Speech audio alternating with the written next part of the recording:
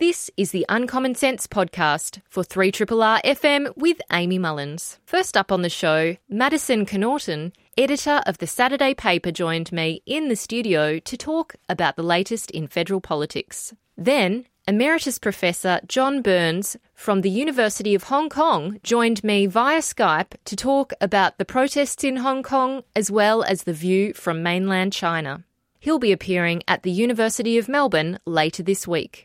Then, finally, British philosopher A.C. Grayling, who is Master of the New College of the Humanities in London and a supernumerary Fellow of St Anne's College at Oxford, joined me on the phone to talk about his new book, The History of Philosophy. We discussed ancient philosophy as well as making a detour through Brexit. And you are tuned in to Uncommon Sense on 3RRR FM in Melbourne. I'm Amy Mullins, and I have with me in the studio the editor of the Saturday paper, Maddison Connaughton, and she's here to talk federal politics, and we heard from her last week, and I certainly enjoyed the wide-ranging chat that we had, and I thank you, Maddison, for coming back in. Thank you for having me. I'm so sorry. I have a terrible cold this week, so I have that horrible cold voice on the radio. I feel like I don't want to bring everyone's morning down. Oh, that's okay. Actually, usually, when I have a cold, my voice goes deeper. Oh, okay. So it you could have only one of those be a cool benefit. voices. I have one of those cold voices that just sounds horrible. So. No. Well, you're sounding okay from my vantage point, and I have headphones on with loud sound, so not to worry. Okay, great. Thank you for braving your cold to come in. So, federal politics, as you said, and as we've discussed, the government isn't really sitting that much this year, just as it wasn't really last year. It's reduced the number of sitting days by a substantial amount. Why don't we start there in the sense of we saw the coalition government come to power only recently. They've, I guess, reduced the number of days they're in Canberra officially sitting and considering legislation. They have a legislative agenda. However, it does seem quite, all over the place. It doesn't seem like there's a kind of cohesive vision or plan that has an overarching narrative or concept.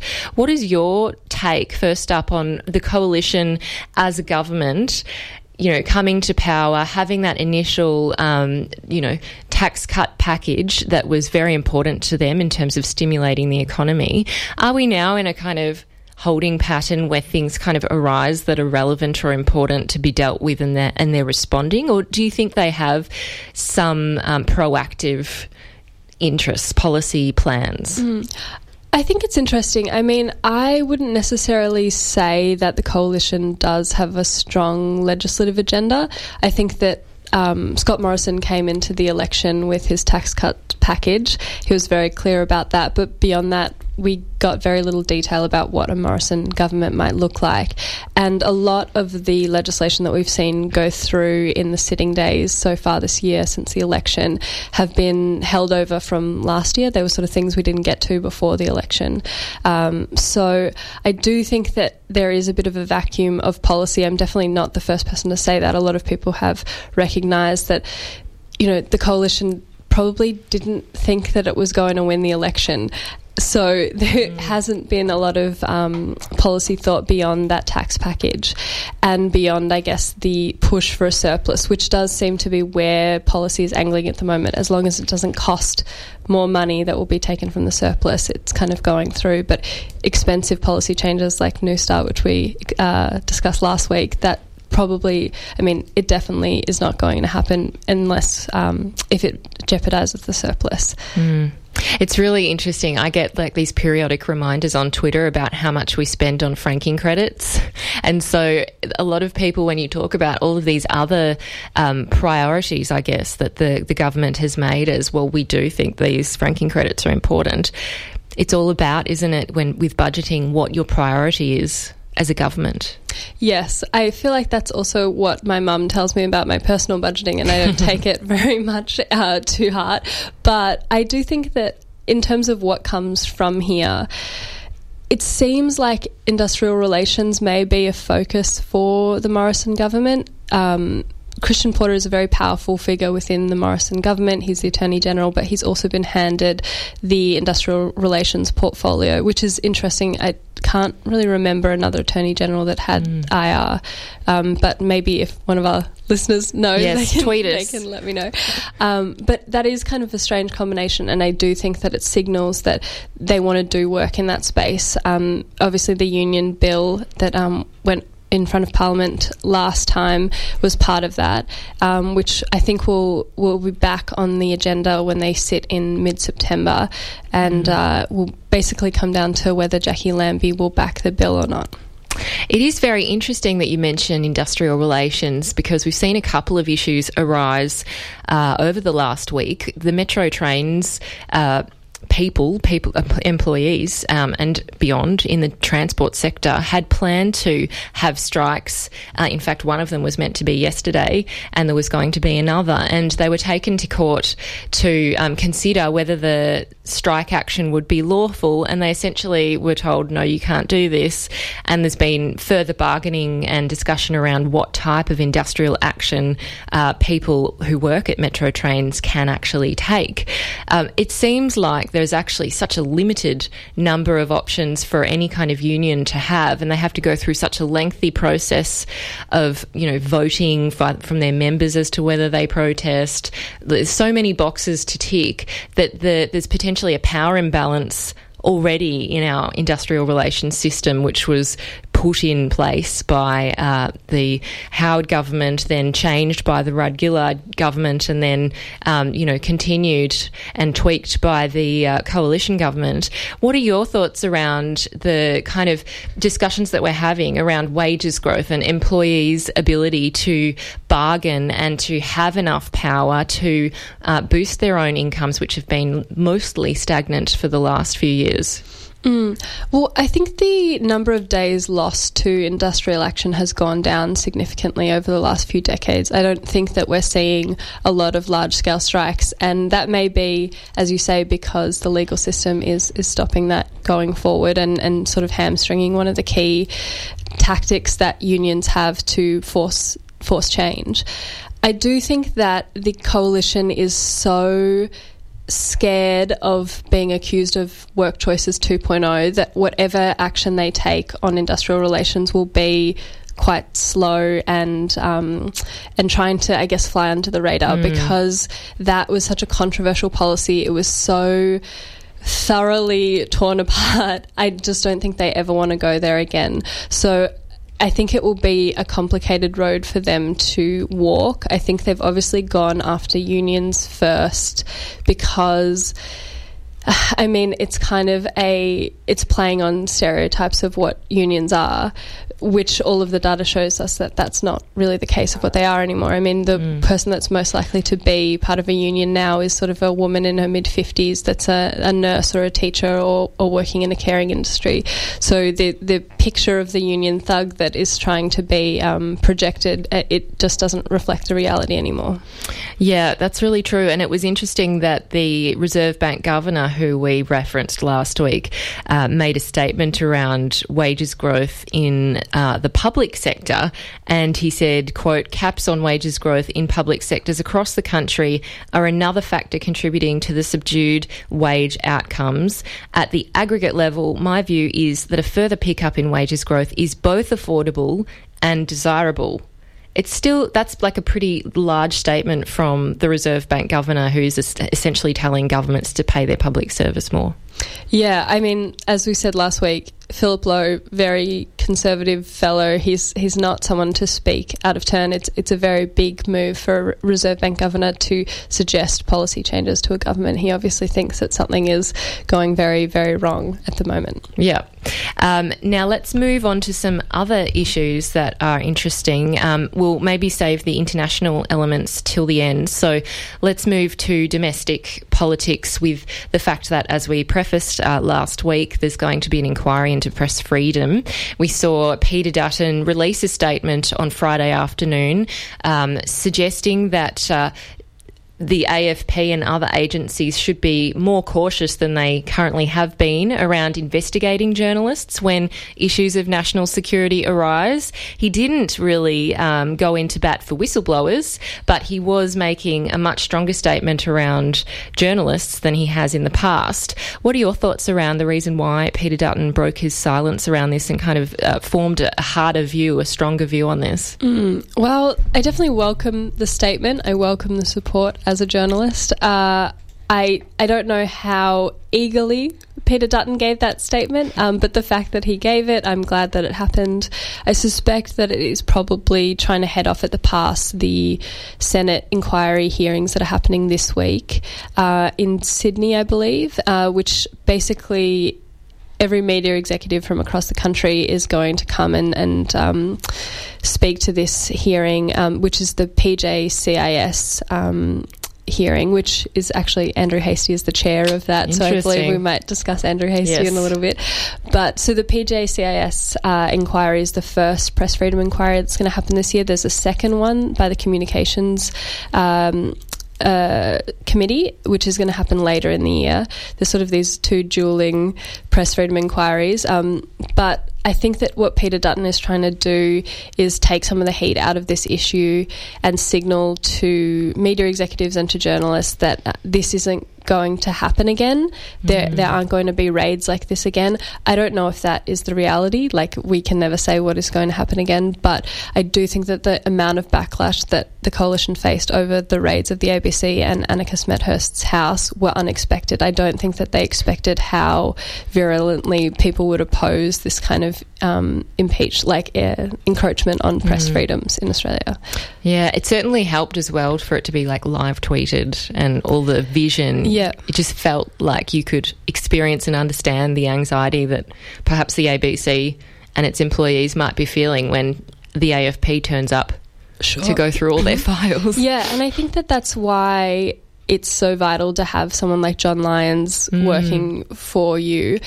He was the ABC veteran journalist and producer who live tweeted the whole thing, and he is the kind of person who has been in these situations before and knows that he can push back. And I think that that is the hard thing for young journalists or independent journalists, or if the police come to your house as a journalist, how do you know what your rights are in that moment? And I think that John Lyons, having all of the experience that he does and also having a team of ABC lawyers there with him, knew that he could live tweet that sort of interaction and that he wasn't going to be breaking any laws or getting in trouble himself, and that he sort of had a right to communicate to the public what was happening. Yeah, he's still being quite vocal and informative around what's been going on. And there was, I think, a Freedom of Information request from Senator Rex Patrick. Probably. Yeah.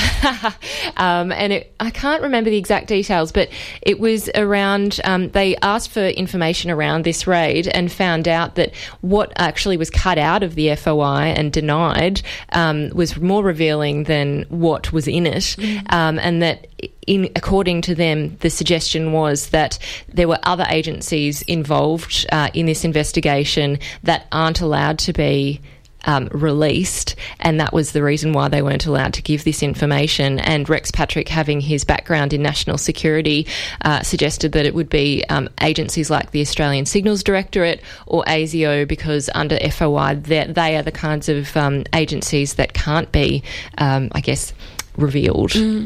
Well, I mean, I can't speak to what was redacted in that. We're all guessing, aren't we? But I mean, the story that the ABC was raided over was the Afghan files, which related to the conduct of Australian soldiers in Afghanistan.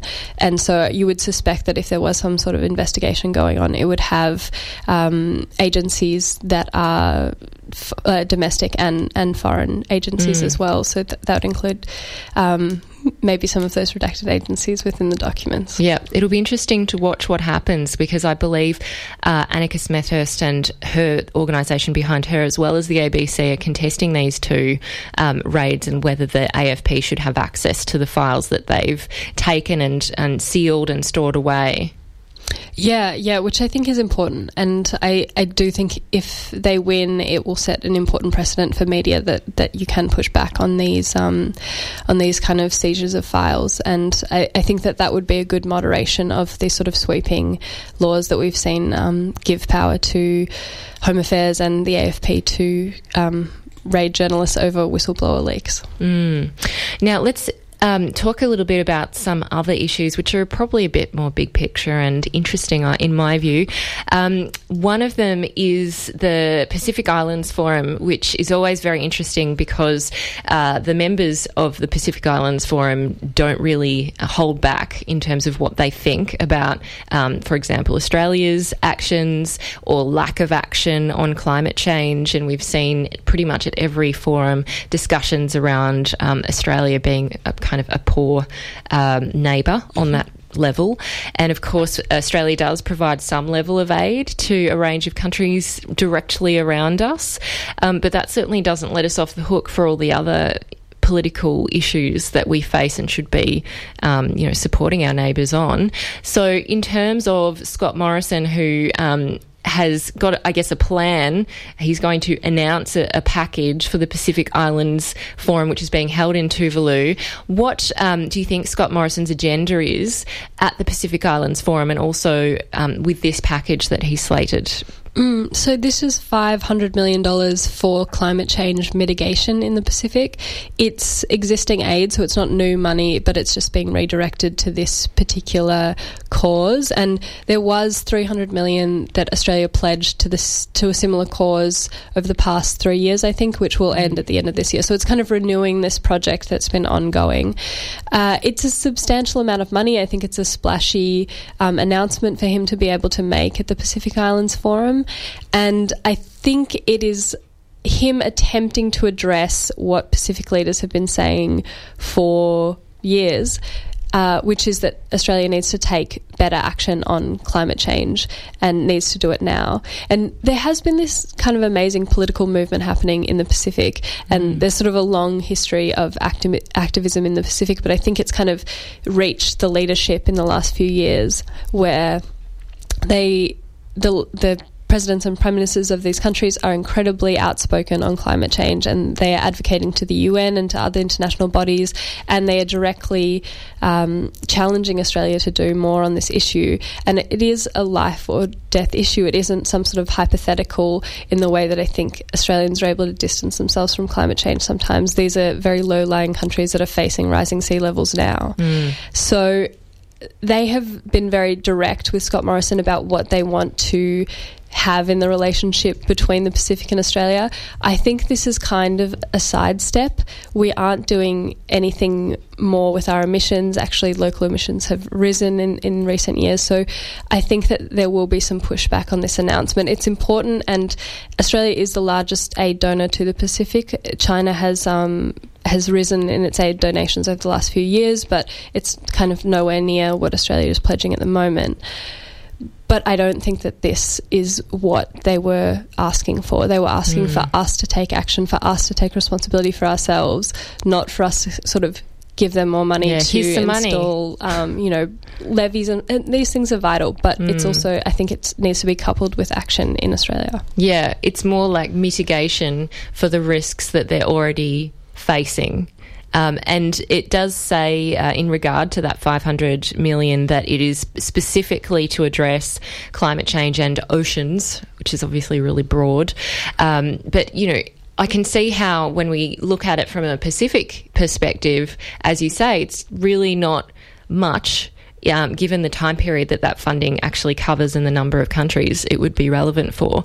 But also that, like, as you say again, Australia should be and has always perhaps seen itself as a responsible global citizen who's meant to be doing the right thing by its neighbours, and it would benefit Australia if we did have closer ties with our neighbours, respectful ties, I think.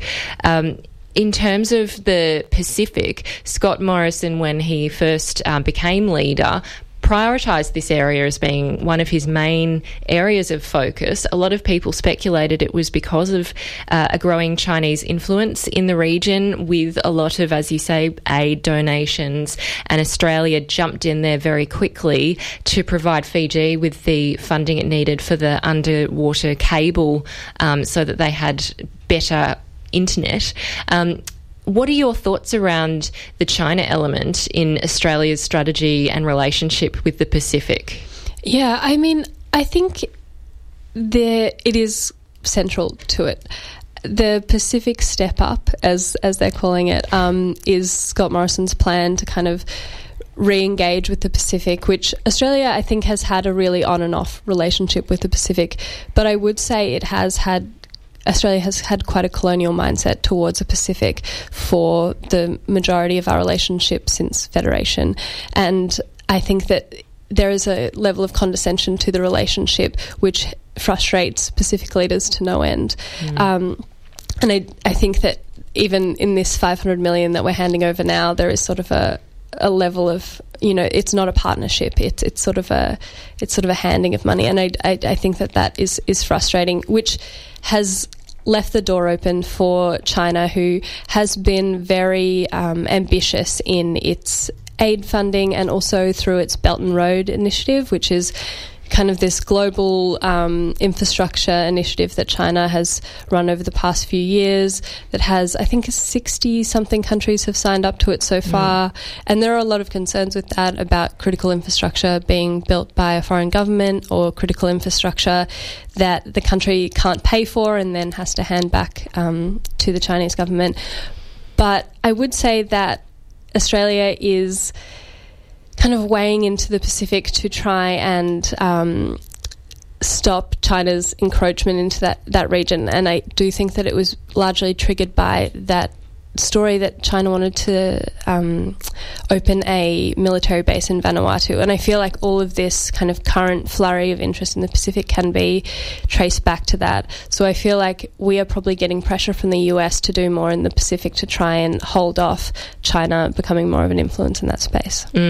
Yeah, and obviously the South China Sea is an ongoing issue that probably will not be not an issue for a number of years from now. Let's bring in Andrew Hastie, who wrote a controversial opinion article about China. He is actually in a position of influence and knowledge. He has access to a lot of classified knowledge from our security agencies, and so when he says something, a lot of people would say, well, he's better informed than many others who wouldn't be in his position. He's the chair of the Parliamentary Committee on Intelligence and Security. And what did Andrew Hastie say that was so controversial really about China, and what has been the fallout? Because it seems like this has been now quite an ongoing discussion. So Andrew Hastie wrote an op-ed for the Sydney Morning Herald, which was, the idea of it was basically, we need to be clear-eyed about China, which is we need to see what's happening for what it is. And I did the drum last night, which is the first time I ever did it. It's terrifying, but we were talking about this, and I said that 3/4 of that was actually an interesting analysis of what's going on with China. And then at some point he pivots and he starts invoking a historical parallel of the French not pushing back enough when Nazi Germany was on the rise. And I think that historical parallel has really inflamed people because firstly, it's a clumsy parallel. I think any historical parallel is just kind of lazy writing because you lose all the nuance of the current situation. And there are a lot of things going on in this situation that are specific, and you lose them when you try and sort of reach for some lofty, blunt, historical parallel. But I also think, isn't it a rule of debating that if you invoke the Holocaust, you immediately lose the debate? Just don't know who didn't tell Andrew Hastie that. But it's happening all the time, though. Even more with Trump, the rise of Trump. Everyone talks about populism and people chucking around the word fascism. I mean, these all have very specific historical contexts that I don't think can necessarily be directly transferred into the 21st century, and certainly, not between China and Australia, surely. Well, I think if you want to criticise China, you need to be specific.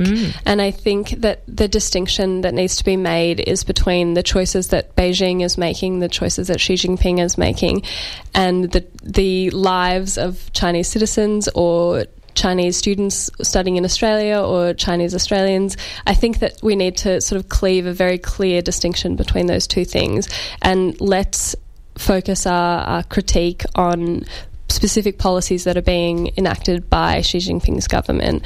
And if you want to be specific, like if we want to make a human rights argument, let's look at the Uyghur detainment in China. 1 million people from Muslim Uyghur descent held in camps in China.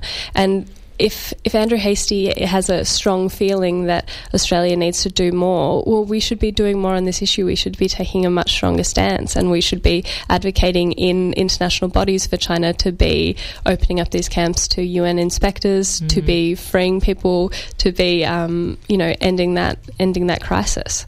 I just think that it was quite a lazy op-ed. He should have called for something currently that he wanted China to do, rather than sort of reaching for this historical incendiary parallel.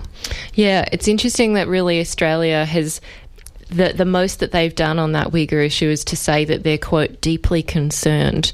And then when we've seen people who actually believe they have family members being held over there, there is this reluctance for Australia to intervene, which is obviously quite distressing for the people who have a direct relationship with Australia, living here or even being citizens here.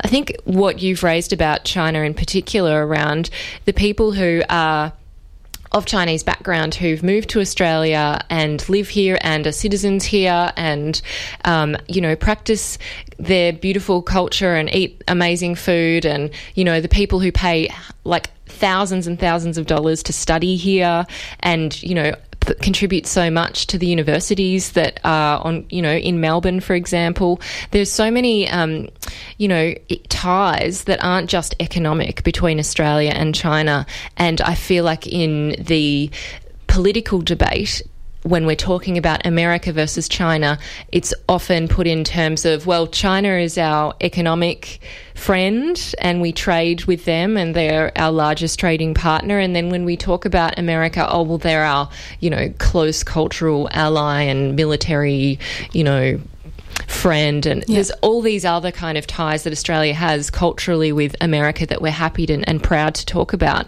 But Australia and its politicians I don't think talk enough about the other strong ties that Australia has with China and people who, come here from China or have grown up here, from a Chinese family. Like, there's so much integration and links and beautiful sharing.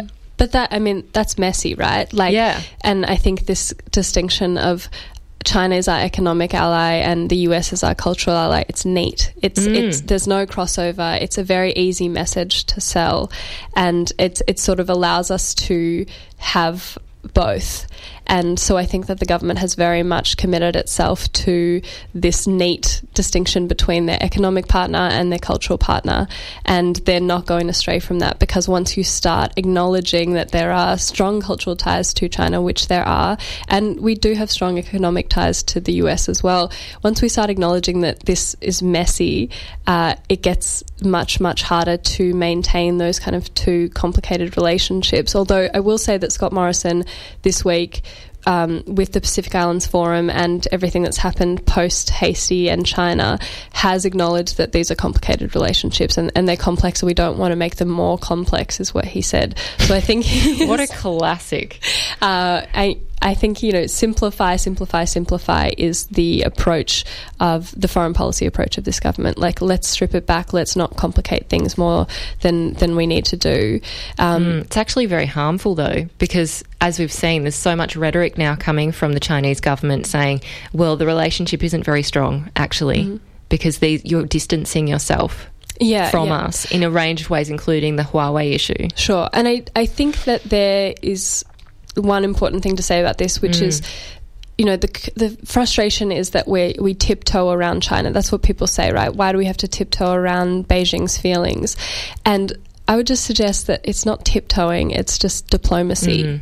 You have to play the game. You do have to be polite. You do have to kind of make these couch statements.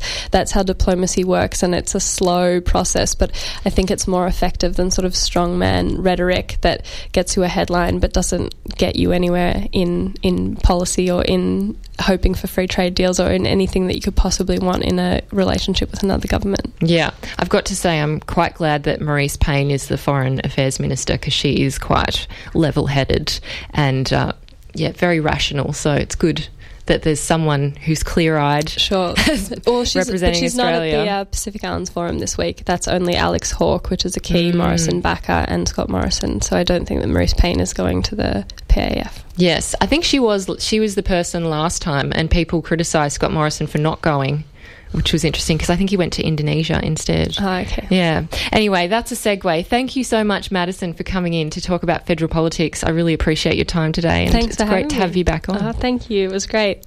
I've been speaking with the editor of the Saturday paper, which, of course, you can pick up on a Saturday, Maddison Connaughton, and she just joined me to discuss federal politics and the very interesting issues that we face in our region.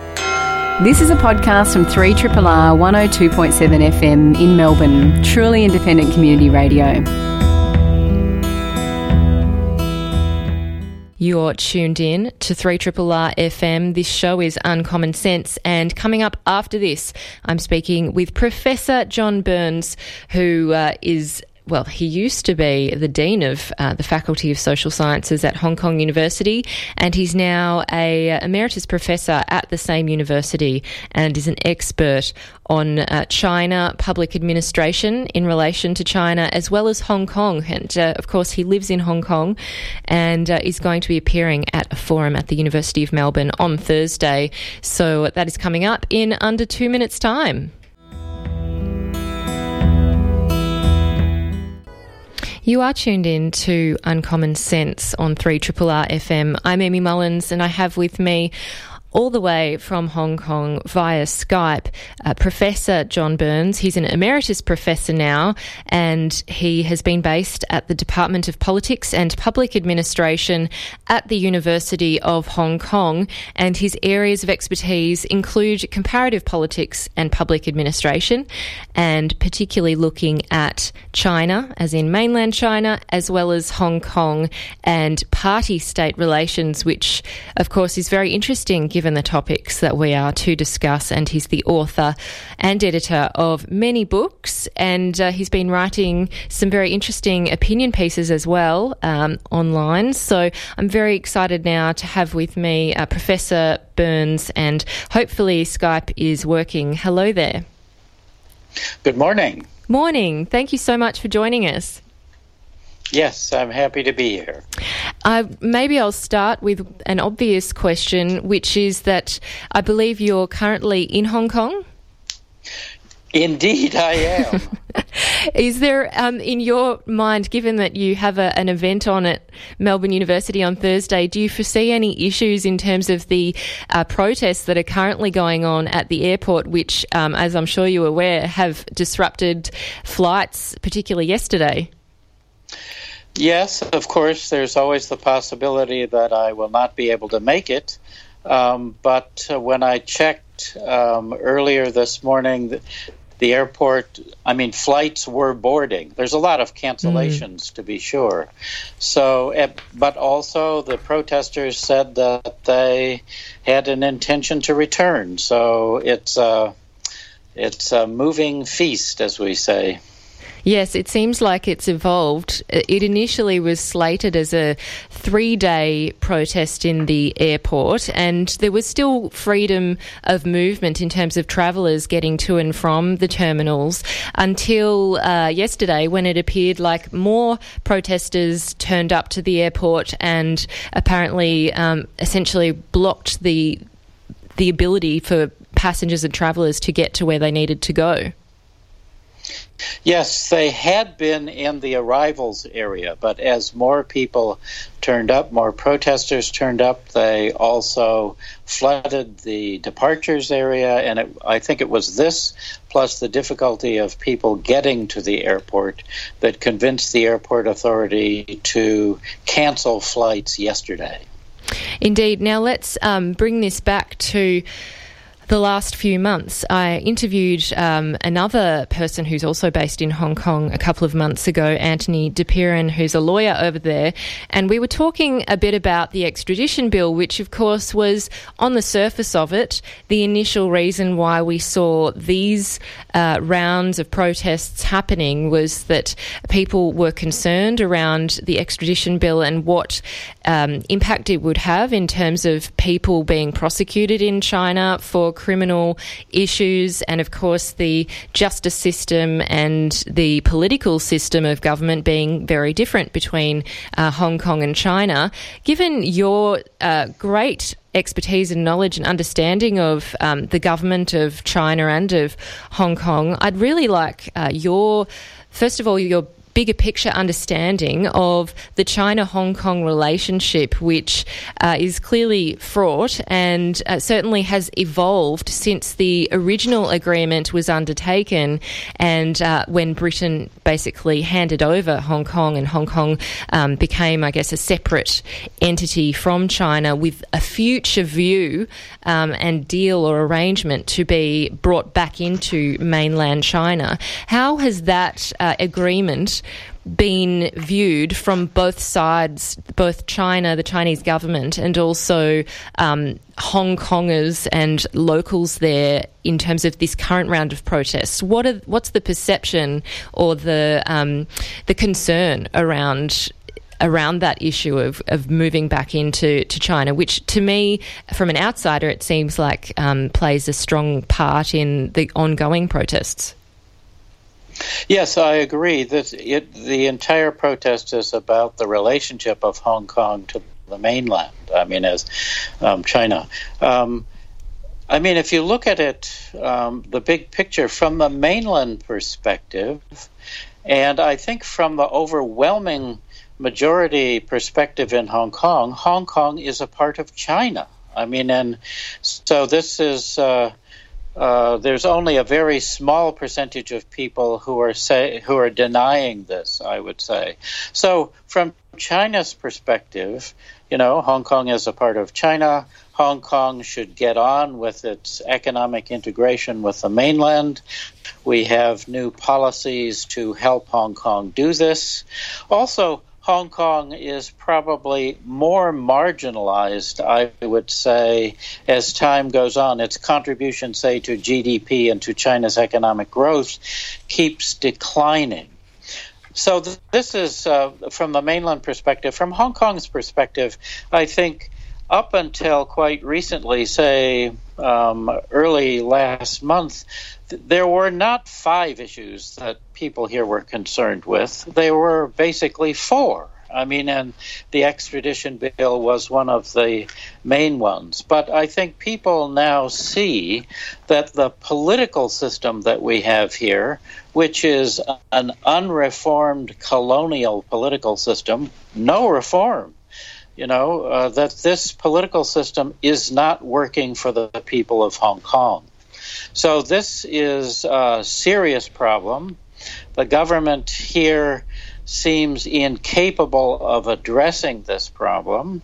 And on the mainland, we just get strong rhetoric and bluster. Now, to be sure, in Hong Kong, we've seen a lot of violence and a lot of fighting between radical protesters, I would say, and the police. Nobody in Hong Kong wants to see this, but the Hong Kong government and its backers on the mainland refuse to take responsibility for the chaos which the Hong Kong government has caused. I think this has become the critical issue, this one of accountability. That doesn't mean democracy. Being accountable is a very, very important thing on the mainland and in Hong Kong. And yet we see the Hong Kong government studiously refusing to be accountable for this mess.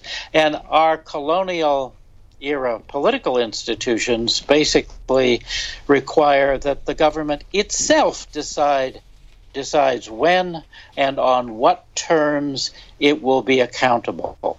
The law requires that it be accountable to the Hong Kong SAR as well as to the central government. That part of the law is not being implemented.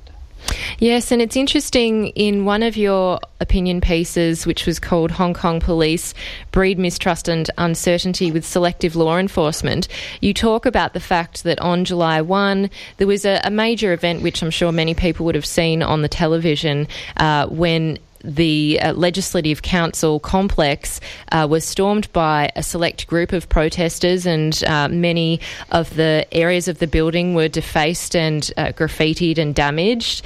And you talk a bit about the inconsistent application of the law and the varying levels of force that have been used at different points in this protest period. What is your view in terms of the Hong Kong police and also the Hong Kong government and their approach or strategy in terms of dealing with the protesters? Is it kind of just like, are they washing their hands of it or putting their head in the sand? Or how is this kind of level of apparent chaos being allowed to occur? Well, I think you're correct. If you look at the situation on July 1, when the I would call it a slow motion break-in to LegCo, the police were all there and they stood around watching it. Now, this is, to my way of thinking, this is absolutely incredible. But of course, this was a political decision. This was the government's decision to do this. And I think they hoped that the protesters would just discredit themselves and then somehow go away. We also had another case of the police failing to enforce the law, and this is when triad gangsters attacked protesters later in the month, and the police were nowhere to be found. In fact, people have said that the police were colluding with them, although the police denied it. They said, we were overwhelmed or something like this. So there are these inconsistencies. Now, however, I think the situation has changed. We have very, very strong endorsement from the central government for strong policing. And this, from the last week or so, this is what we see. And so this, and I would say the police have become smarter. 2 days ago, they showed up at the protests dressed like protesters and then arrested protesters. So for riot. I'm the kind of person that thinks we have the law should be enforced. And if you don't enforce the laws or you unevenly enforce the laws, this just breeds mistrust of the police and of the government. And this is what has happened. So we have the police, we have very high levels of mistrust of the police, I would say. We have a community that's divided on the role of the police and whether they should be supported or not. So this is very severe. And we have the government, which is basically relying only on the police and policing to stay where it is. I think this is ridiculous. The government needs the cooperation of the community. And what the protesters are saying is, we are denying this to you. So this makes the entire operation of Hong Kong, the governance of Hong Kong, getting things done in Hong Kong, difficult. Yes, you do highlight a really important point there about the Hong Kong government and the fact that there was a bit of a contrast, really. We saw at the beginning of those protests that Carrie Lam, came out and did a midnight press conference one of the nights and was up there fronting the press and taking questions about the extradition bill. Now it seems that the government is far less visible and, as you say, relying on the Hong Kong police, and probably the Hong Kong police is getting a lot of pushback and fallout from the actions that the government, as you say, is relying on them to take. In terms of the Hong Kong government actually acting as a government, what have they been doing in the past week, I guess visibly or apparently to you? This is why to me it seems a bit like a parallel universe. If you look at what the Hong Kong government is doing, it's opening beaches, closing beaches, inspecting seafood and all the other things that, of course, the community needs. But they are failing to address the accountability issue. They are failing to take responsibility for the mess that Hong Kong is in now. And I think this is the most serious problem and the most serious failure of the Hong Kong government. No one has resigned, for example. No government officials have resigned. No advisors to the government have resigned. In the press, they say, we did nothing wrong. I mean, this is totally and utterly at odds with community sentiment. So they're relying on the police. They have very strong backing from the central government, which yesterday referred to the protests as, elements of terrorism. So this is a strong condemnation from the central government, and yet we see the government invisible, incapacitated, and no moral authority. Indeed, and if we bring in China and the central government that you've just referenced there, there have been reports that essentially Chinese police from the mainland have been assembling close to the border of Hong Kong and conducting drills and exercises which seem to be being used as a psychological tactic, something that's meant to, I guess, threaten the protesters and suggest that the Chinese government isn't taking this lying down, and that just because they haven't taken a clear and overt action doesn't mean that they don't have a strong position and they haven't been doing things in the background. What is your view on China, mainland China, and the government and how they've been managing this crisis? Because as you say, essentially Hong Kong is part of China and it will eventually, according to the agreement, essentially merge into China and become part of the China, which is the state that it's currently in, the major state, which, is an economic powerhouse in this world and also, as you rightly highlight, has overtaken Hong Kong in terms of its economic influence in the region. So, yes, I do think the central government and maybe elements here in Hong Kong are demonstrating, through videos and through a strong language, the capacity of the central government to restore order here. And they would use the People's Liberation Army or the People's Armed Police or something like this. And so we see repeatedly the stories about how important and how big this force is and what it is capable of. And this is a kind of intimidation and threats on one hand, I would say. They have the legal authority and responsibility to do this under certain conditions, such as chaos in Hong Kong, where the local government is unable to manage the situation. So, but let's be clear about this. If the PLA were to be brought into Hong Kong in large numbers to restore order, this would involve martial law. It would involve curfews. It would involve shutting down the internet, shutting down the media. I wouldn't be having this conversation with you. I mean, it would be a very drastic step, and this would have also consequences for the economy, for investors in Hong Kong, and for people that are doing business in Hong Kong from overseas. So this would be a very serious matter. I do not believe the central government wants to do this.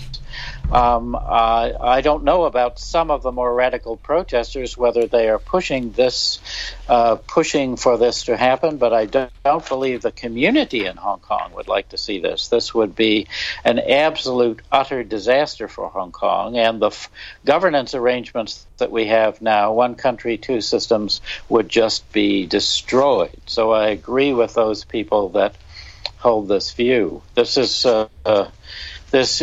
very serious. I hope that the police have the police have the capacity to manage this, our local police.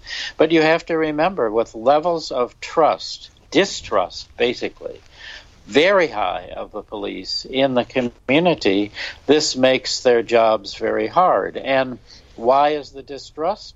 Because of the political use that the government, the central and local governments, have and continue to make of policing.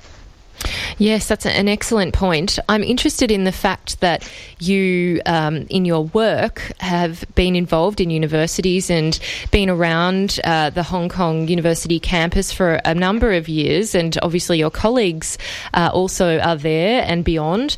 In terms of the protesters and those Hong Kongers who are involved most frequently, are engaged in these protests in different locations around Hong Kong for the last 2 months, who are they, and do you think a number of them do have a background of being a student perhaps, or engaged at a tertiary education institution, or is it much broader than that in terms of the societal engagement on the ground in these protests? Because in terms of the international media coverage of it, there's a lot of focus on the fact that these protesters are younger than the average Hong Konger. Yes, I do think that there are, a lot of university students. We have 8 universities. We have a lot of other higher education institutions. It's a summer break right here in Hong Kong. So that means June, July, and August they are not attending classes. The students at my university who live in halls of residence, dormitories, basically are permanently on New York time. I mean, they sleep during the day and they are awake at night. So the worst excesses of this stuff happens in the evening and at night. However, we should be very clear about this. When the police arrested rioters, so maybe there was a fairly substantial group of people who were students, but there also were members of the community. And we can, a Cathay Pacific pilot was arrested, and people coming from various different backgrounds, from employed, unemployed, and all this kind of thing, men and women, both of this. And then we can see communities where these confrontations with the police are happening, supporting the protesters, coming out and denouncing the police, and providing supplies to the protesters, and this kind of thing. So there is wide community support. If you look at opinion polling, then you can see that, especially to withdraw the bill and to have an independent inquiry of police behavior, these two issues, which the protesters are demanding, have almost universal support in Hong Kong. And even the central government has said that, well, when things die down, maybe we do need to have an independent inquiry. As we've seen in video investigations, there have been various police, misbehavior conducted in the course of the last 2 months, and this needs to be investigated. Indeed, there's been a lot of use of tear gas and other implements that have certainly damaged or injured a number of protesters, and we've seen some pretty sophisticated tactics by the protesters in order to protect each other and garner supplies, and the communication methods that they have are also quite sophisticated. I'd be interested in your thoughts around the protesters and the fact that initially they had a very clear aim or ask of the government, which was to entirely withdraw the extradition bill and for Carrie Lam to resign. What are the demands, if there are clear demands, of the protest groups now, or has it morphed into something less clear? This is an interesting question. From early July, one of the demands was the need for political reform in Hong Kong.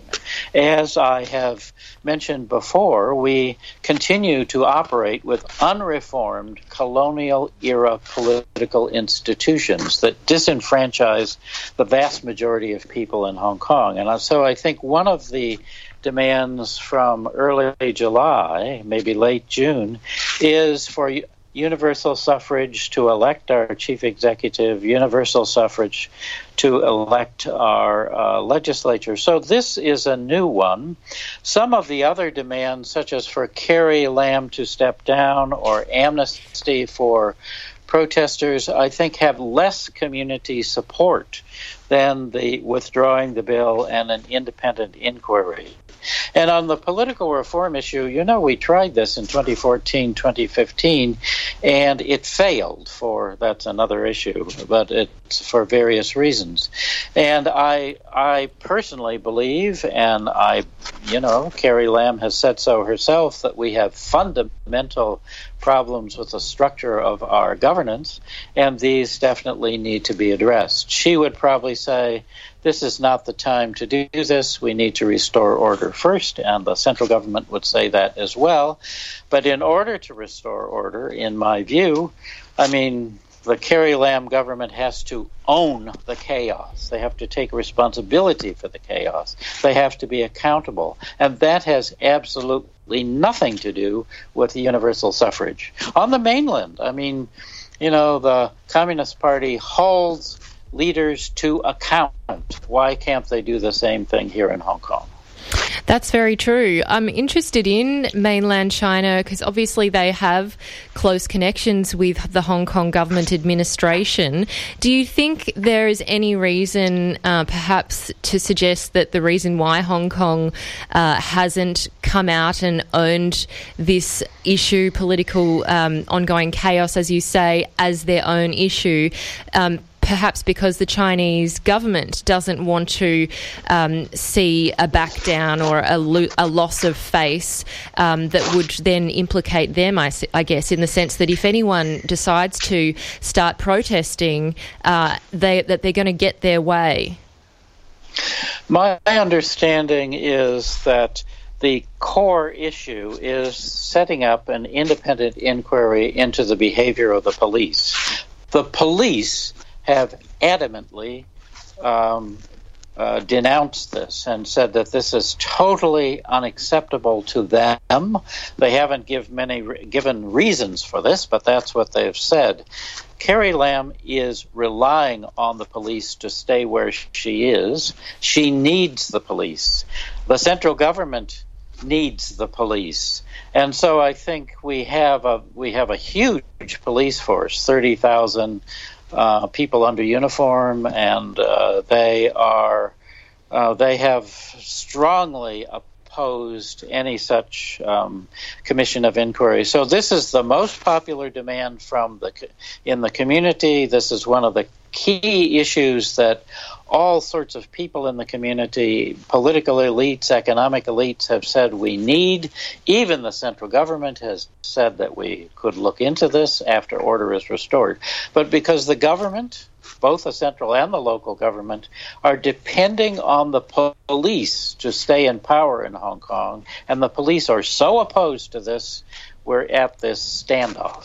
I really appreciate that you've summarised and revealed that crux of the issue so well. I really appreciate that because it's certainly much more difficult to understand at a distance.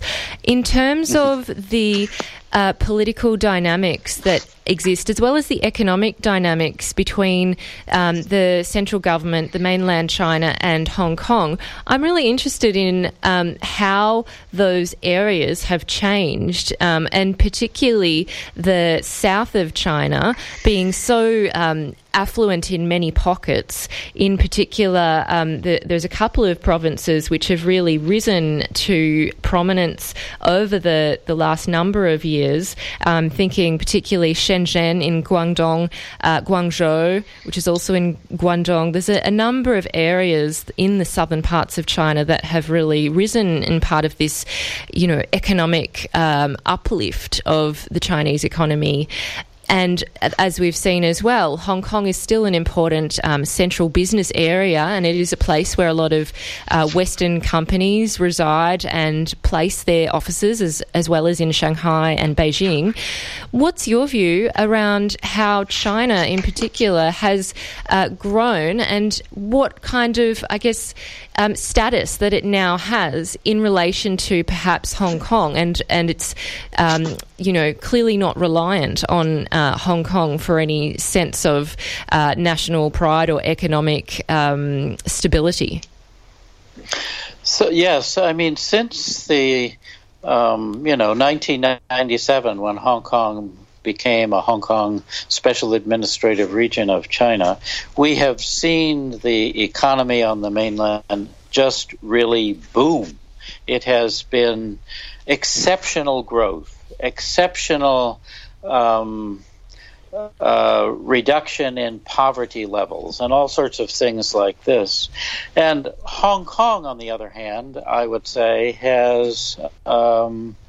has atrophied to a certain extent. But let's remember that there are, in my view, two areas where Hong Kong can contribute to the mainland. One is in the financial area, raising capital and this kind of thing, and Hong Kong is well known for its finance. And the other one is something that is being challenged today as we speak, the rule of law. Now, in Hong Kong, we have the common law system, and we pride ourselves that laws are enforced and equality before the law and all of this kind of thing. And I think the central government and the mainland appreciates these two things. There have been efforts to integrate Hong Kong more with the mainland economically, and there's a lot of immigration. Our water comes from the mainland, our food comes from the mainland, and so many people in Hong Kong have businesses on the mainland. The central government has introduced a Greater Bay Area plan or project that would bring Hong Kong and Macau together with Guangdong province into a new kind of economic partnership that would focus here on the south. I think this is an excellent move. I think Hong Kong should try to take advantage of this. But as long as we have this kind of instability and an irresponsible government and unreformed political institutions, I just don't see this happening. Yeah, and it's interesting, given that, as you say, your political system doesn't really allow for universal suffrage. There are elements of political engagement, but there isn't a clear way for the people to hold the Hong Kong government to account, apart from public protest and these types of political actions that they're taking. And clearly the government, maybe they're getting the message, but they're just not actually acting on it and responding in the way that one would expect a government to respond to such large-scale protests. I'm really interested in the fact that you say that there is widespread support by the general Hong Kong community for these protests, or at least a lot of the main demands of the protesters. What does that mean for Hong Kong moving forward, even if there is eventually a standoff or a tipping point that's reached and we see the government make concessions and perhaps the police are investigated. Where to from here? I know you mentioned that political reform is, fraught with issues. Do you think that there is any likelihood in the future for political reform of some kind to take place before Hong Kong is meant to be brought back into mainland China? I do think so, because I think there is pretty much universal recognition, whether it's in the central government or in Hong Kong, that political reform is absolutely necessary. Carrie Lam herself has talked about the fundamental problems of Hong Kong, and I think this is the key fundamental reform that's required to enable the people of Hong Kong to make their government more accountable. So I do believe that down the road this will have to be addressed again. We tried in 2014 and tried 2014, 2015, and there was opposition to that at the time, and that opposition succeeded in blocking it. To my regret, I must say, I think had we had a chief executive who was elected by universal suffrage, regardless of whether she was or he was nominated by the Communist Party, we wouldn't be in this situation now.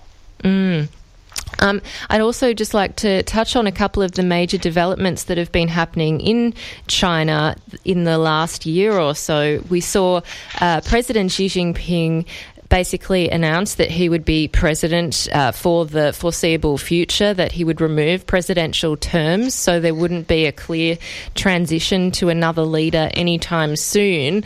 And there is a whole range of, myth around Xi Jinping. There's ways that people describe him, like Xi Dada. I'm interested in how the Chinese government has changed, because one of your areas of interest, of course, is public administration and the operation of the Chinese government. How has that evolved? Because from a distance, it appears that it's kind of been clamping down more and more on kind of its influence or authority in various policy areas, and we've seen moves away from, opening up power or power sharing. And then on the other side, we've seen a big clampdown on corruption by Xi Jinping and some of the pushback that he's received for doing that. Yes, I think this is absolutely true. Xi has become president for life. And, these arrangements for the political system on the mainland were made with certain assumptions in mind by the Communist Party on the mainland, I would say. And one of these assumptions was that the external environment would be stable and not challenging. Well, we can see that this has certainly turned out not to be the case. So we have, dare I say it, Mr. Trump wandering around, causing all kinds of problems, I would say, for China in terms of trade and in terms of its economy. And what does this mean?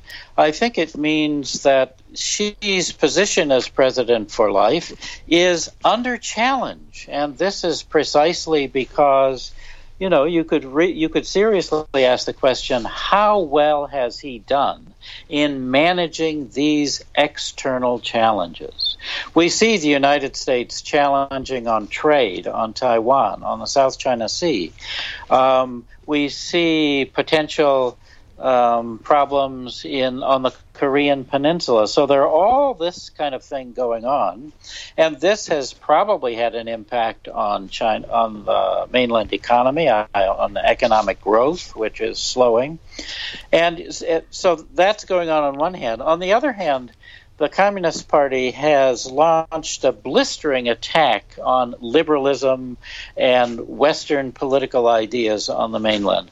Now, this is curious from the perspective of Hong Kong, because our basic law basically guarantees these freedoms and sort of Western liberalism kind of thing. We see this on a daily basis. People have the right to protest, they have the right to assemble, they have the right to free media, and right to free speech and all these kind of things. And in Hong Kong, these things mean what they say. On the mainland, we have many of these same things in the Chinese Constitution, and they have an entirely different meaning. So we can see this is another part of this dynamic. The mainland's economy is being challenged. She is being challenged by the external environment. And so this, I think, makes the protest in Hong Kong, or revolt, I would say it's a kind of revolt against the local leader here, all the more damaging from the perspective of the mainland. In terms of you mentioned foreign policy issues, and of course the US and China having this quote-unquote trade war, and there's been a number of issues that have ramped up in the last couple of weeks, and Donald Trump has really raised the stakes again. That's clearly a major problem, not just for China and America and Hong Kong, but also for Australia. And not to make it all about us, but I would like your thoughts on the relationship between China and Australia, because Australia has been having a very consistent and ongoing public discussion by its politicians at the moment about our relationship to China and the Chinese government in particular, and there seems to be a deterioration in the relationship between the two sides. Has there been any suggestion or thought on your side, seeing both sides of both mainland China and Hong Kong, around the perception of Australia and Australia's actions, given that we sit, I guess, often in the middle between China and America on a number of foreign policy issues? I'm not so aware of that. I mean, if you look at the protests in Hong Kong, you can see very strangely, and in my view, completely wrongly, you see a very small number of protesters with American or British flags. I don't really understand where this is coming from. So far, I haven't seen any Australian flags in the protests. I am aware a little bit of the controversy in Australia over Australia's relationship to the mainland, the extent to which Australia's economy is dependent on the mainland, the extent to which the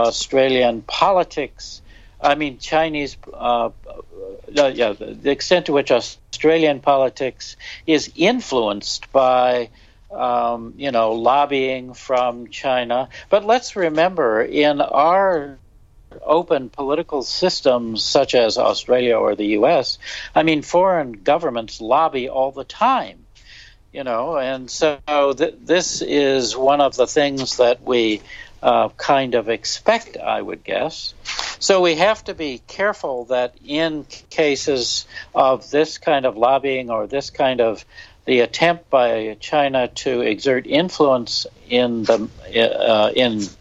open political and economic systems, that we don't become racist about it. That is to say, we don't condemn all ethnic Chinese simply because of this. I think it would be wrong, morally wrong. It would be extremely stupid, because Chinese have so much to contribute, so I see a little elements of this going on in the U.S. especially. I think this is completely wrong. So I would not like to see this happening in Australia either. Yeah, certainly from a local perspective here, I know a number of people who of a Chinese background who are concerned about the kind of rhetoric that Australia has been using, because it does lump people of Chinese descent or people who are Chinese citizens all in the one group and conflating them with the Communist Party and the Chinese government, which of course is a very unhelpful thing to do, and it also really does alienate people in Australia and make them feel separate. Yes, absolutely. I completely agree. And this, of course, is the kind of thing that I was talking about. I mean, if we look at Chinese, there are ethnic Chinese on the one hand, and then there are Chinese citizens on the other hand. And the Chinese citizens may include non-ethnic Chinese, such as myself. I am a Chinese citizen. And so but I'm, you could say, part of an ethnic minority group. And so there are lots of these people. So I would not like to see anywhere that China rising and China's attempts to influence political systems, especially open political systems, which we see all over the place. I mean, this is what we expect foreign governments to do, and we have to manage that. We have to be aware of this, that we don't denigrate ethnic Chinese Australian citizens who, would be just totally wrong. John, I really thank you for your time, and your insights have been invaluable, and it's been fascinating to hear your ideas and thoughts, and I really appreciate your time and experience today. I'm happy to be here.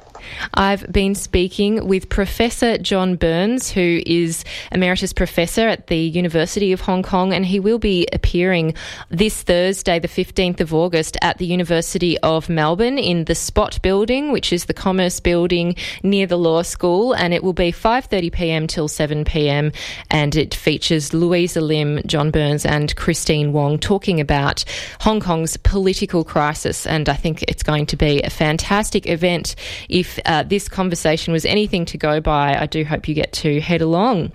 You are listening to a podcast from Australia's best-known community radio station, 3RRR, 102.7 in Melbourne.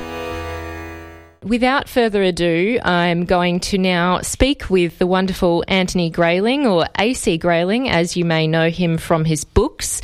Antony and I sat down in 2017 in about, I think it was April, perhaps, to discuss a few of his areas of interest, including the origins of humanism, The Age of Genius, which is one of his books from 2016, and also War and an Inquiry, which was from 2017. And we had such a wonderful response to that discussion that I was very excited to see that he's back in Australia to share his ideas and also share some of his knowledge with the rest of this country. We're going to be, in particular, talking about his new book, The History of Philosophy, which has just been released recently. I've seen it in readings, of course, and many other bookstores. And it is a pretty weighty, literally, and in-depth, really detailed look. I mean, certainly it's pretty hard to fit the whole of philosophy, or at least the highlights of it, into one book. So there's only so much one would be able to do. But we're going to try and distill some of the great findings and ideas that Antony explores in this book for you. And I hope you do enjoy this chat. So I welcome now Antony Grayling, AC Grayling, who joins me, and he's on the phone and is as I should mention, a professor of philosophy, and has a number of other roles which will come up in the course of this interview. Hi there. Hi, Amy. Hi, how are you? I'm great, thank you. How are you doing? Oh, very, very well, and very delighted to be back in Australia. I love being here. Yes, it does seem like you have fairly frequent trips. What in particular do you like about Australia? Well, I should mention that my brother lives here. He lives in Sydney, so but because I tend to be a little over-prolific on the book front, I've always got a book that I can bring to the literary festivals here, which I love to do, get an opportunity to travel around a little bit, to meet lots of people here. It's really very, very refreshing. I mean, I know, when you live in a country, you think you can see all the faults and difficulties and so on, but when you're a visitor, particularly to a place like Australia, which has so many good things about it, it's really wonderful. And at the moment, I can tell you, it's really wonderful to be as far away as one can be from the United Kingdom. Yes, I definitely could understand that. I interviewed Owen Jones from The Guardian in person, actually, a couple of months back, and just aired his interview last week. And he had some pretty strong words to say about British politics as well. So I hope we can pick up on some of what he raised with you a bit later in this interview, because I think it is fascinating, your involvement in these campaigns to stop Brexit, and it would be great to discuss that even further. Yeah, good. Well, let's dive straight into the history of philosophy. This book, based on other interviews I've heard you give, clearly is a very long-term project and has obviously come to fruition now. What provoked you or made you think that you might want to conduct a wide-ranging history of philosophy? And I must say, not just Western philosophy. There is a broad range of thinkers in this book. What really drove you to do this? Because as we know, a number of people have, I guess, attempted to distill some of these great thinkers in various formats, and it comes with its own set of challenges. Indeed it does, yes. Well, of course, the philosophy throughout its history has been much more for the general interested, reader. Most people are quite concerned, in a way, to make sense of life and to make sense of the world that we're in. And they would very much like to listen to and then become a participant in conversations about, what exists, whether there is a meaning or a purpose to individual existence, questions about the good, questions about the nature of society. And so right from the very beginnings of philosophy, this has been an important part of the overall conversation. Now, admittedly, a few of the great figures in philosophy have gone so deep into their subjects that they become very technical and recondite. But this is something that everybody can be interested in and perhaps should be interested in. So to survey this wonderful conversation that humankind has had with itself about all the great questions that matter to us in a way that is clear and accessible and provides a really good platform to anybody who wants to go deeper into it. That's something which I think is a very worthwhile motivation. So for a long, long time now, in fact, the book itself has taken about 10 years to write as a sort of background project, but I've been doing other books as well. But really it's the kind of distillation of a lifetime's interest and commitment, both to philosophy itself, but also to the teaching, to the communication of philosophy. Indeed, and you are the Master of the New College of Humanities, the Humanities in London, and have a range of interactions with philosophy at an educational level. Certainly from a personal perspective, I know the great value that studying philosophy can give one's life, and certainly completely alter one's perception of the world and how one operates in the world pretty much automatically when one's exposed to some really interesting thoughts or theories. And that certainly was the case for me when I encountered existentialism, when I encountered Plato and his account of the tripartite soul. There are so many interesting theories and thoughts and questions that arise in philosophy that are, as you say, essential to how we live our lives and to live our lives in a better way in some cases. In terms of the educational value that philosophy has, what do you think that the society more broadly might be missing in terms of its exposure to philosophy at this general readership level? Because often we see philosophy can be quite removed in terms of its accessibility. You've mentioned their language, but also just practical accessibility of one often needing to do a short course or attend university to have a true exposure to these kind of ideas. Yes, I think there are two major values, really. One is a sort of general one, which is that when you read about a variety of views, of explorations of ideas, for example, about lives that are really genuinely worth living, which are full of purpose and significance for the people living them, or in thinking about how best to organize a society so that it is just and fair and everybody can participate in it and have opportunities in it. The variety of ideas that you get from, say, the public debate at any point in history tends to be a bit limited.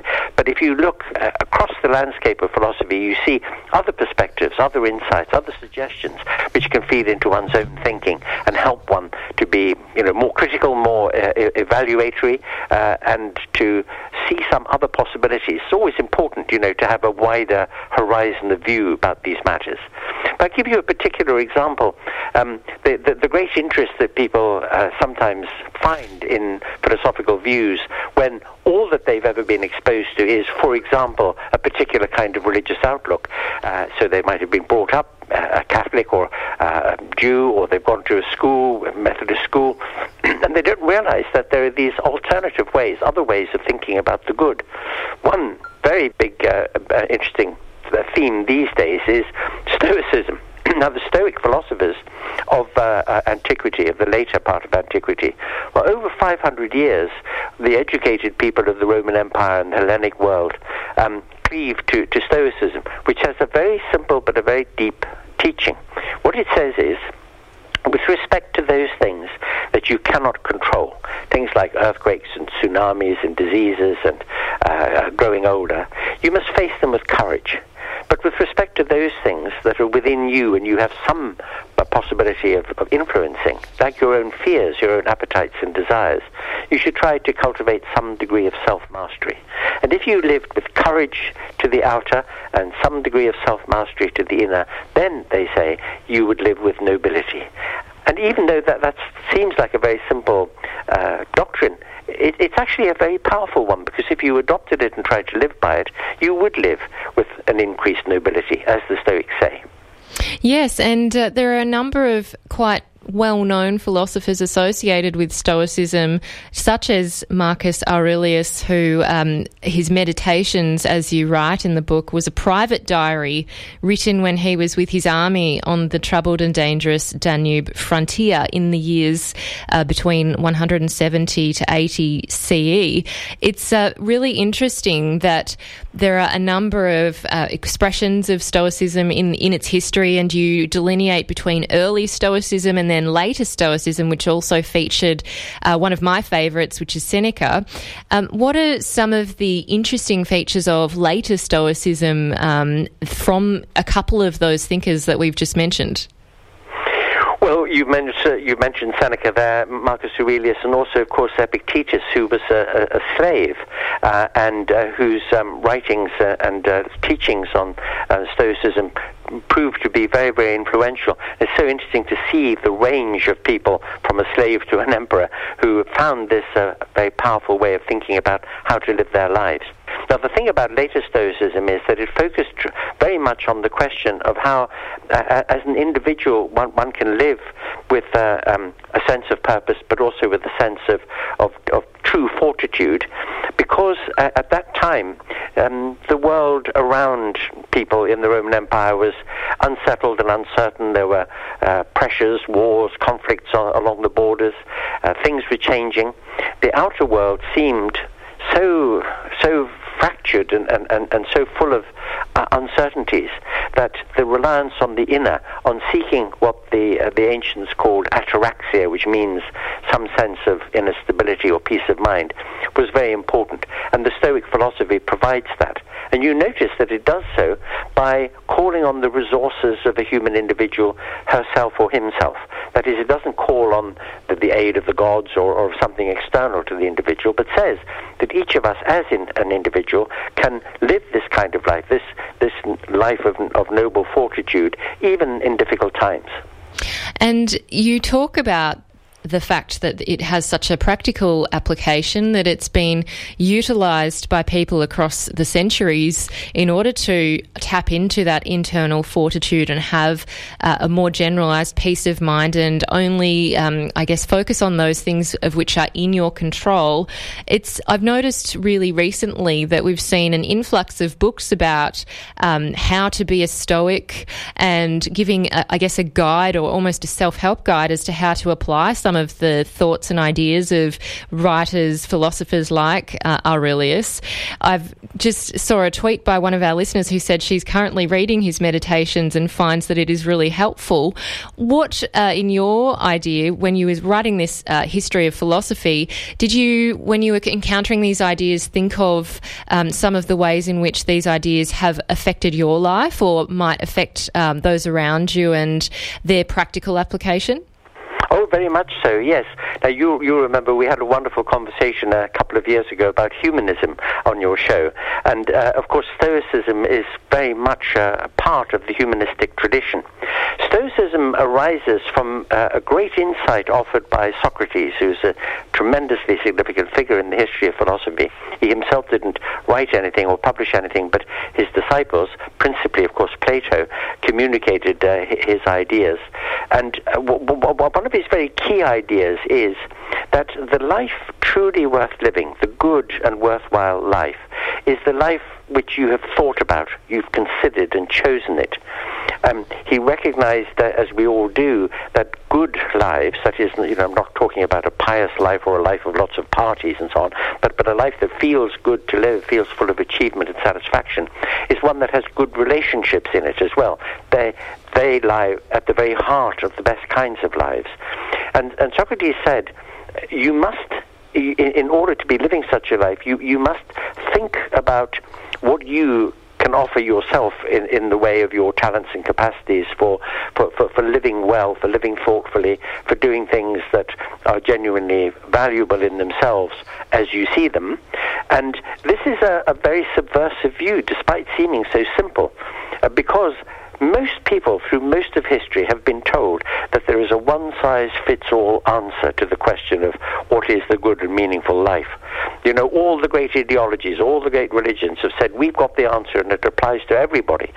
But Socrates' challenge was that each one of us individually has to make these choices and do this thinking for ourselves. And that is quite a subversive thought. Well, that is the thought that inspired the Stoics. They thought that the good life, the Stoical life, is one that the individual works out for herself or himself and applies and does so, again, from within the resources of himself or herself. I'm so glad you mentioned Socrates because he's a much-loved figure in philosophy, and I think a lot of people who read Plato's dialogues really feel like they get to know him in those dialogues, his personality and his drive for being and conducting philosophical inquiry. And many people might have heard the Socratic question and the Socratic method. In terms of what we understand of Socrates and his constant, sometimes perceived as annoying ability to reveal people's ignorance or perhaps lack of reflection, what are some of the features of Socrates that to you stand out as being particularly important and in some ways lovable? Well, we learn most, of course, about Socrates from the early dialogues of Plato, where Socrates' humour, his very down-to-earth approach to things. For example, there's a wonderful dialogue called the Charmides, a very early Platonic dialogue, where Socrates has just come back from the wars, the Peloponnesian Wars. He fought at the Battle of Ptidii, and when he got back to Athens, he asked his friends, who is the most admired youth in Athens today? You have to remember that the Athenians had a rather different view of things from contemporary sensibility, and they all said, oh, well, there's a very beautiful youth called Charmides. So Socrates said, oh, let's go along and see him, because I'd love not only to see why he is so admired for his physical beauty, but I would like to know whether he has that even more important thing, which is mental beauty, that whether his mind has a high quality as well. And so he has a conversation with this youth, and he says, when I looked down the front of his tunic, I felt stirred. So he was a very human person, and he comes across as a very down-to-earth sort of person. But the really key thing about him was the challenge. Now, you mentioned the fact that he showed his fellow Athenians that they hadn't really thought very clearly or thought very deeply about the ideas that they took themselves to be living by. So he would say to people, what do you think really matters in a human individual? And they would say, well, it should be truthful, and they should be courageous, and they should seek to live the good life, and so on. And then he would say to them, well, what do you mean by those ideas? What do you mean by courage and by truth and by goodness? And pretty soon they'd find out that they were just using the words without really having given it much thought. He himself was keen mainly to show people that it's important to think these things through and to do so for themselves. That was his great purpose, was to sting people, as he put it. He was like a gadfly, stinging people into really giving some thought to things. Because he anticipated by a very long time a remark which I expect everybody knows from Bertrand Russell, who said, most people would rather die than think, and most people do. Oh, couldn't be any more true, which is sometimes disturbing. It's interesting that you're talking about the youth of Athens, and he very famously met his demise by being sentenced to death for being perhaps a bad influence, supposedly, on the youth of Athens for, quote, impiety and corrupting the youth of Athens. But he certainly took it in his stride and was resigned to his fate. But it's interesting that someone who was so thought-provoking and constantly challenging people in society for so long met with that kind of backlash at the end. What are your thoughts on that, the way that he died and how such an important philosopher met with criticism? Well, you see, those among his fellow Athenians who were in political power at the time of his death, or just before it anyway, were concerned about the fact that he was getting not just the youth, but certainly the youth also, to think for themselves and to ask challenging questions and to be discontented with the status quo and to ask awkward questions about, well, why are you guys in charge and why are you getting us to think this way about things instead of that way about things? Just getting a debate going, just stirring up some discussion and some noise in the society to get ideas refreshed and looked at again. And this, kind of getting everybody to think was precisely what those then in charge didn't want to happen. Think of the comparability in today's China, for example, in the People's Republic of China. The very last thing that President Xi would want is for the youth of China to start saying, hang on a second, why are things organized this way? Why can't we have certain other kinds of views about how society ought to be run? He was in exactly that position. He was stirring things up, and for that reason they felt that they had to silence him. And he won this tremendous victory in a way, because actually what they wanted him to do, having condemned him, was they wanted him to run away. They wanted him to escape. They left the door of the prison open. He said, I'm going to abide by the law. If you sentence me to death, I will accept the sentence. It's amazing, really, to think about it. And as you say, the historical context is very important for that kind of view that was held, which is that his method is very subversive. And when you start thinking critically for yourself, you do have a whole range of questions. And I'm interested in the fact that Socrates and Plato very much disliked a particular group of thinkers and philosophers. They were also very much teachers of rhetoric and argumentation. And I'm thinking, of course, of the sophists who really they offered their services to teach people in exchange for money, the ability to persuade others to any point of view. And so, their whole business, as you say, is based on argumentation.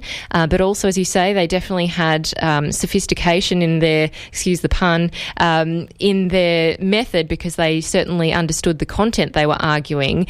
To me, it reminded me a little bit of lawyers who can argue any point they're given, but also it reminds me of some of the criticisms of philosophy, which always, in a university context, sometimes can be very adversarial and argumentative, and often it seems like it's argument for argument's sake. What is your thought on the way that philosophy is practiced in current day when we have these arguments about certain theories and ways of being, and asking questions of each other, and really picking holes in the weaknesses of arguments? Well, the sophists of antiquity got a very bad press from Plato, and perhaps rather unfairly. I mean, after all, that was a time when people were interested in advancing their education and understanding of the world, where an ability to be a very good speaker, the rhetorical skills of the political agora and of the law courts were very, very important to a career. So actually the sophists were probably not quite as wicked as Plato makes them out. You've got to remember that history is always the victor's history, and Plato is such a great figure in the story of philosophy that we look at things through his spectacles. Of course, there were some sophists who weren't really interested in the outcome of arguments. They made the point, and it's a point which a lawyer today might make, that everybody deserves to have the best case made on their behalf. So a defense lawyer in a criminal case, for example, will try to do the very best that he or she can for somebody who's under an indictment. That idea was implicit in what the sophists were trying to do as well. So certainly some of them, I think, were a little bit unscrupulous. Some of them weren't. Now, the great point that Plato was insisting on, and it is a good point, is the distinction between what he called dialectic, which is discussion, conversation, aiming to arrive at clearer understanding or the truth, and on the other hand, what he called heuristic, which means, as you've put it quite rightly, argument for argument's sake, just being contrary, just being adversarial, just for the sake of it. It's not really interested in finding out what the right answer is, but you just want to oppose people just to be a nuisance. And he charged some of the sophists with being too interested in heuristic and not interested enough in dialectic. And I think that's a good distinction to remember, because certainly in academic philosophy today, again, as you correctly point out, the sheer joy of arguing and disagreeing and logic chopping and trying to refute somebody else's argument can get in the way of really trying to achieve some kind of understanding. But in the end, anybody who's very interested in these great, great questions about life, about our world, about making sense of things, will, in the end, always go with Plato in the direction of dialectic rather than heuristic. I'm so glad we've been dwelling in ancient philosophy. I know we haven't really left that yet, and obviously the time is getting up to 12, so I'm going to shift from arguments in philosophy to arguments over politics, which of course there is some overlap with. Just finally, Antony, if people may look at your Twitter feed, they would see that you are very much engaged in the arguments and debates around Brexit, which of course I won't even recount for those who listen because we've discussed it so many times, but I'm really interested in your particular involvement in this issue and why it's become such an important point for you and an important cause that you have really taken up. Well, to begin with, I'm a very, very committed European. I believe that the EU project, which is at the moment, of course, it's very flawed. It's got a lot of problems. It's a work in progress. It's going to take a long time to develop the institutions and the integration in Europe, which would solve some of these difficulties. But nevertheless, even despite them, it has already been a huge success, principally, of course, in bringing peace to a continent which for century after century after century was riven with the most terrible wars. And this project of integrating all the economies of Europe together to ensure that they are so intimately embraced by one another that they will never again go to war with one another is, I think, a triumphant, idealistic and already successful project. So I campaigned in the referendum of 2016 to remain in Europe. Very, very, very disappointed indeed that the referendum was so badly planned. Only 37% of the British electorate voted to leave, and yet on the day of the election, a very rainy day with a low, the turnout that was lowered in some parts of the country, it turned out to be a 51.89% vote to leave, and that was snatched at by the Brexiters who have for years wanted to try to take the UK out.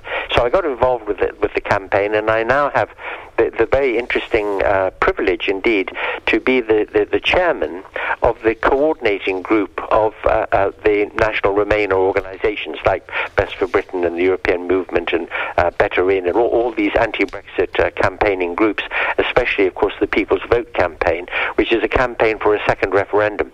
First referendum, as you know, was very flawed. The Leave campaign was found guilty by the Electoral Commission of fraudulent and criminal activities in that campaign. They've been fined and charged with costs nearly $500,000 worth. A judge in the High Court said if the referendum had not been advisory, it would have to have been voided because of those crimes. So we're now working as hard as we can to stop Brexit. We still think that we can do it. The Brexiters at the moment, when you see the news coming out of the UK with Boris Johnson trying to get a no-deal Brexit and to drag the country out by the end of October, is a mark of the desperation of the Brexiters, because they know they've lost the argument. They know that there's a majority in the UK for staying in the EU. One of the great paradoxes of this situation is that the United Kingdom is now the most passionately European country in the EU, which is an extraordinary outcome of this.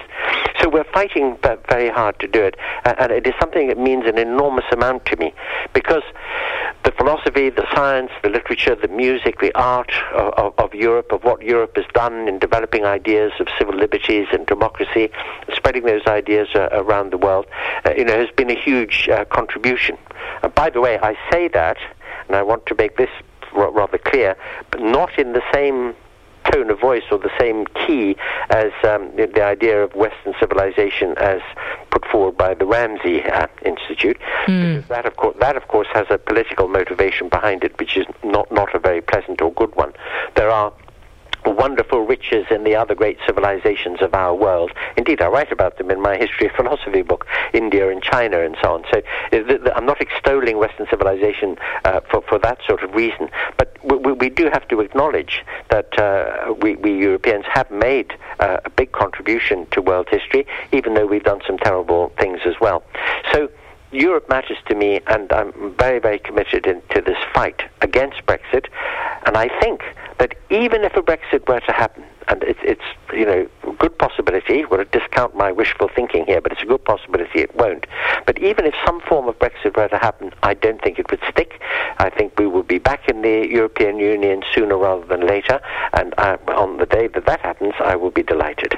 I very much hope that you are successful because I can only see the benefits of remaining with the European Union, and as you say, the historical imperative that has been peacetime and Europe working together, which is only a very recent phenomenon in terms of the reduction of conflict and the rebuilding of Europe and some form of cohesion and unity within it. So thank you so much, Antony, for your time today, and thank you for your passion on both of these issues of philosophy and, of course, the European Union and Brexit.